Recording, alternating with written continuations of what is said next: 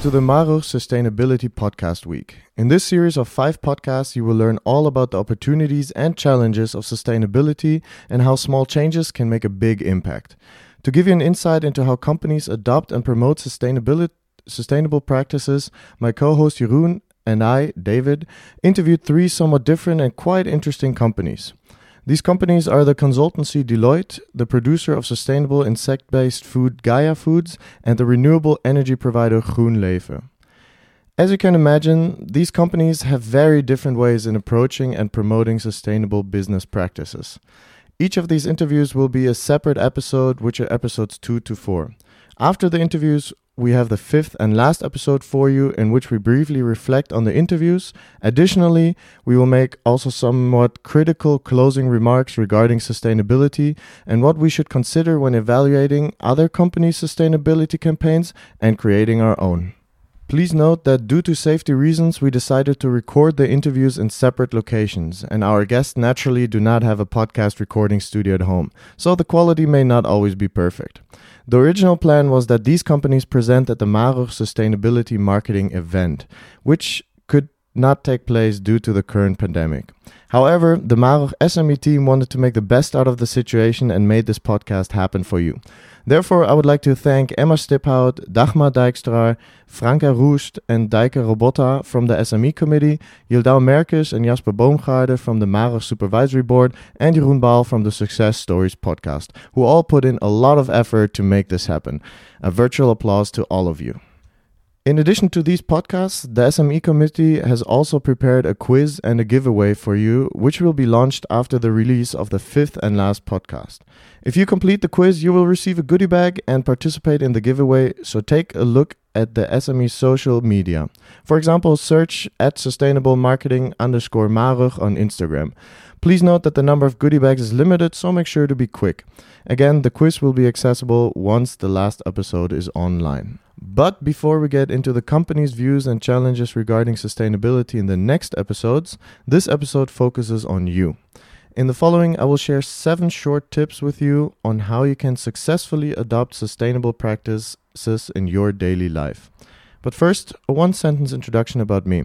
My name is David Olk, and I completed the double degree Master of Marketing in Groningen and Oslo, so I also took part in quite some Maruch events. And now I research ways to promote sustainable and healthy products to customers as part of my PhD. During my research, I stumbled across various interesting theories that help in explaining why people decide to behave sustainably or not. But no worries, this will not get super theoretical. Instead, I will briefly and very simply summarize these theories in 1 sentence and give practical examples for each of the 7 tips. Without further ado, let's dive into it. First of all, you need to get the right perspective on what sustainable products mean. We are so used to the prices and benefits of non-sustainable products that many sustainable solutions appear as the worst alternative to us. But you have to remind yourself that we cannot continue relying on such non-sustainable options in the long term. A crucial first step in moving towards a more sustainable lifestyle is not to focus on the costs, but on the opportunities. For example, if I compare a sustainably produced t-shirt to one that is not, it is probably more expensive. However, the sustainably produced one is the better one for the planet and or grants fair working conditions. So, by buying that t-shirt, yes, you pay a bit more, but you also help to fight pollution and the exploitation of workers. As a marketeer, think about selling the sustainable option to yourself. What would you point out to convince your customer to choose the sustainable option? It is obvious that if you focus on the negative aspects, the sustainable option does not stand a chance. So look at all the benefits. One underlying problem in this is that people are loss averse, meaning that a loss in something is perceived much more severe than a gain in something. Therefore, it comes at no surprise that we fear a few euros extra on a t-shirt more than the gains we have, especially as the loss is experienced in the higher price immediately, while the gain in sustainability is unobserved and much further away. This is why it is really important to focus on the benefits and opportunities of sustainable options and give them a fair chance in comparison with the unsustainable options. As our guest from Deloitte also pointed out in our interview, being sustainable often even does not come at extra costs but can bear benefits for all stakeholders, creating a win-win situation. So really think of the benefits of buying a sustainable alternative, even if they may be far away. Second, be open to new ideas. This may sound simple, but as said earlier, many of the things that we're used to doing, buying, or eating are simply not sustainable in the long run. All kinds of companies are coming up with more sustainable approaches. However, some of them may seem unusual. A classic example is tofu, a very nutritious plant-based food that can be seasoned in many different ways. If you give it a chance, it can be quite a flexible addition to various meals. However, the tofu's taste, visual appearance, and texture are not very appealing to everyone, which I fully understand. If you do not like something, that is fine, but be open towards it and at least give it a try, because as said, we will need to do some change in our consumption to prevent further irreversible damage to the planet.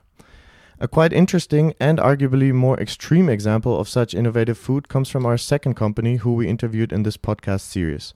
The company Gaia Foods makes insect-based protein powder. Their insights on how people react to such new offerings and how they deal with these challenges are super interesting. So check out that company interview as soon as it is online.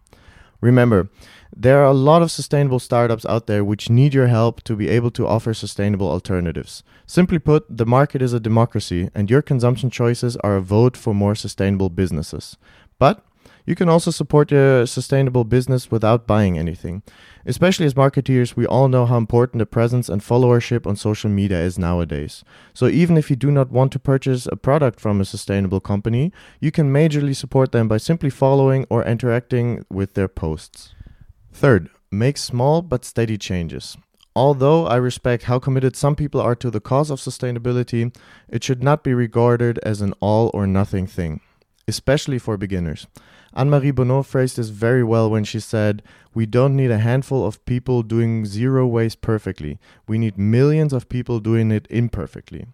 A lot of people are scared off by the thought that they have to give up everything nice in life to live sustainably. Speaking exaggerated, of course. For example, many people's responses to the idea of becoming a vegetarian are, "I could never stop eating meat, I like it too much."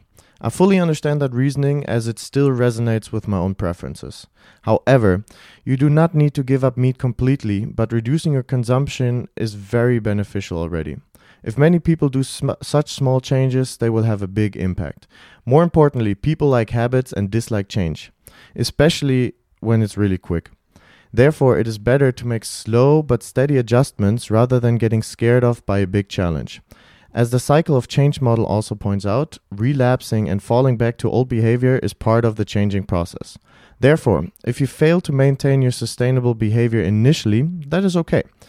Using the example of before, you should not try to become vegetarian once and never consider it again once it fails.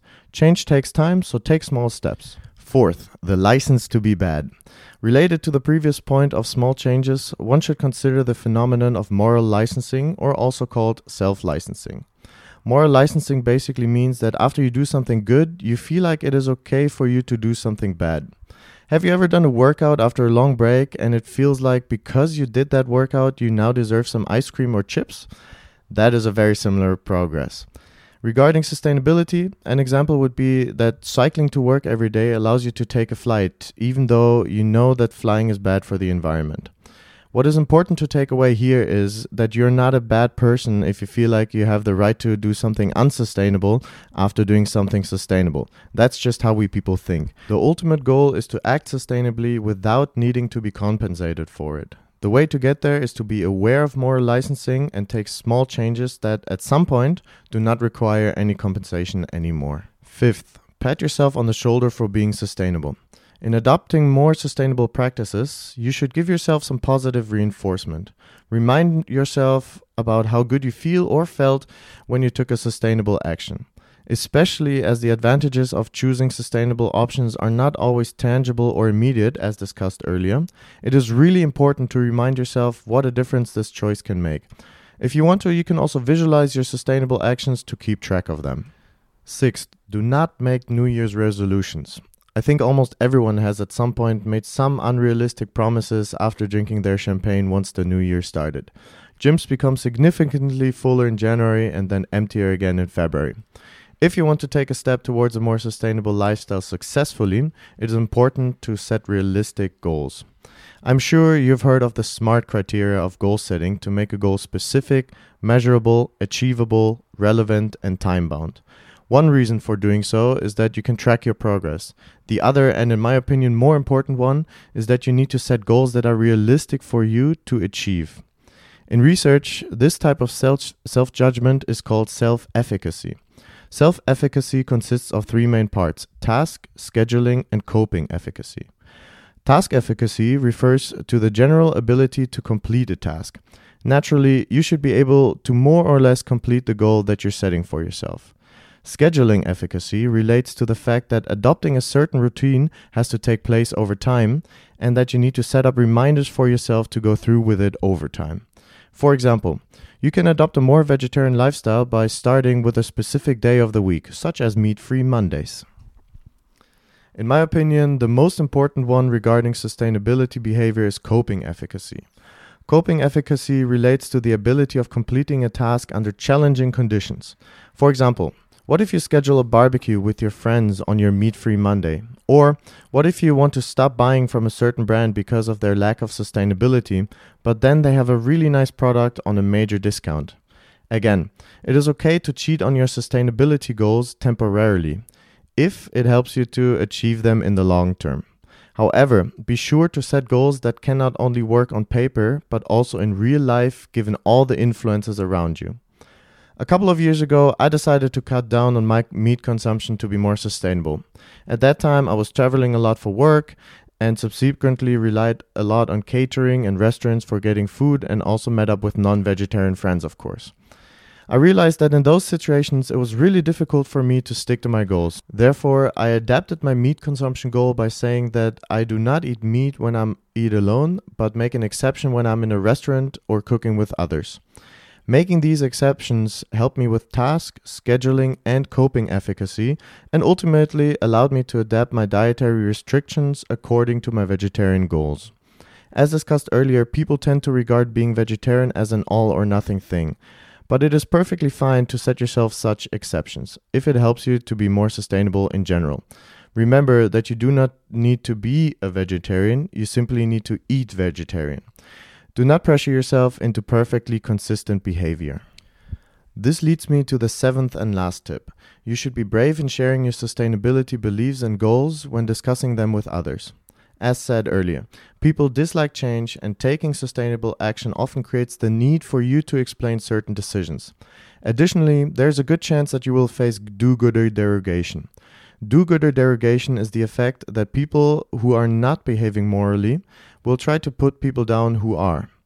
If you start taking sustainable actions that others are not doing yet, you either face an open ear or criticism, whereby criticism is not unlikely. This becomes tricky if we start avoiding a good action because we are afraid of facing the criticism for it. In this regard, the theory of reasoned action makes such a distinction between a person's own beliefs towards an action and the social norm around that action. Depending on the individual, the action, and other situational factors, a person may attribute a bigger weight to their own beliefs or what is expected by society. Of course, doing what is expected by society is usually the safer option, as going against the social norm may threaten your social status. However, as we discussed, we need some brave people who are willing to go down new sustainable avenues. Luckily, sustainability has grown substantially over the last years and many people will support it. However, you may face some people that either do not see a need for sustainability or will make fun of it. In those situations, you should not give in to the social pressure of the traditional view, but rather point out the advantages of it and try to inspire others. To summarize, first, get the right perspective on sustainable products. Second, be open towards and support new ideas. Third, make small but steady changes. Fourth, be aware of moral licensing. Fifth, apply positive reinforcement. Sixth, do not make New Year's resolutions. And seventh, be brave in standing up for your sustainability beliefs. I sincerely hope that these tips will help you in achieving your sustainability goals, as this is not always easy. Of course, this is not an exhaustive list, and I'm curious to hear what other tips you have. Feel free to share them with the SME team on Instagram at sustainablemarketing_Marug. Good luck with achieving those goals.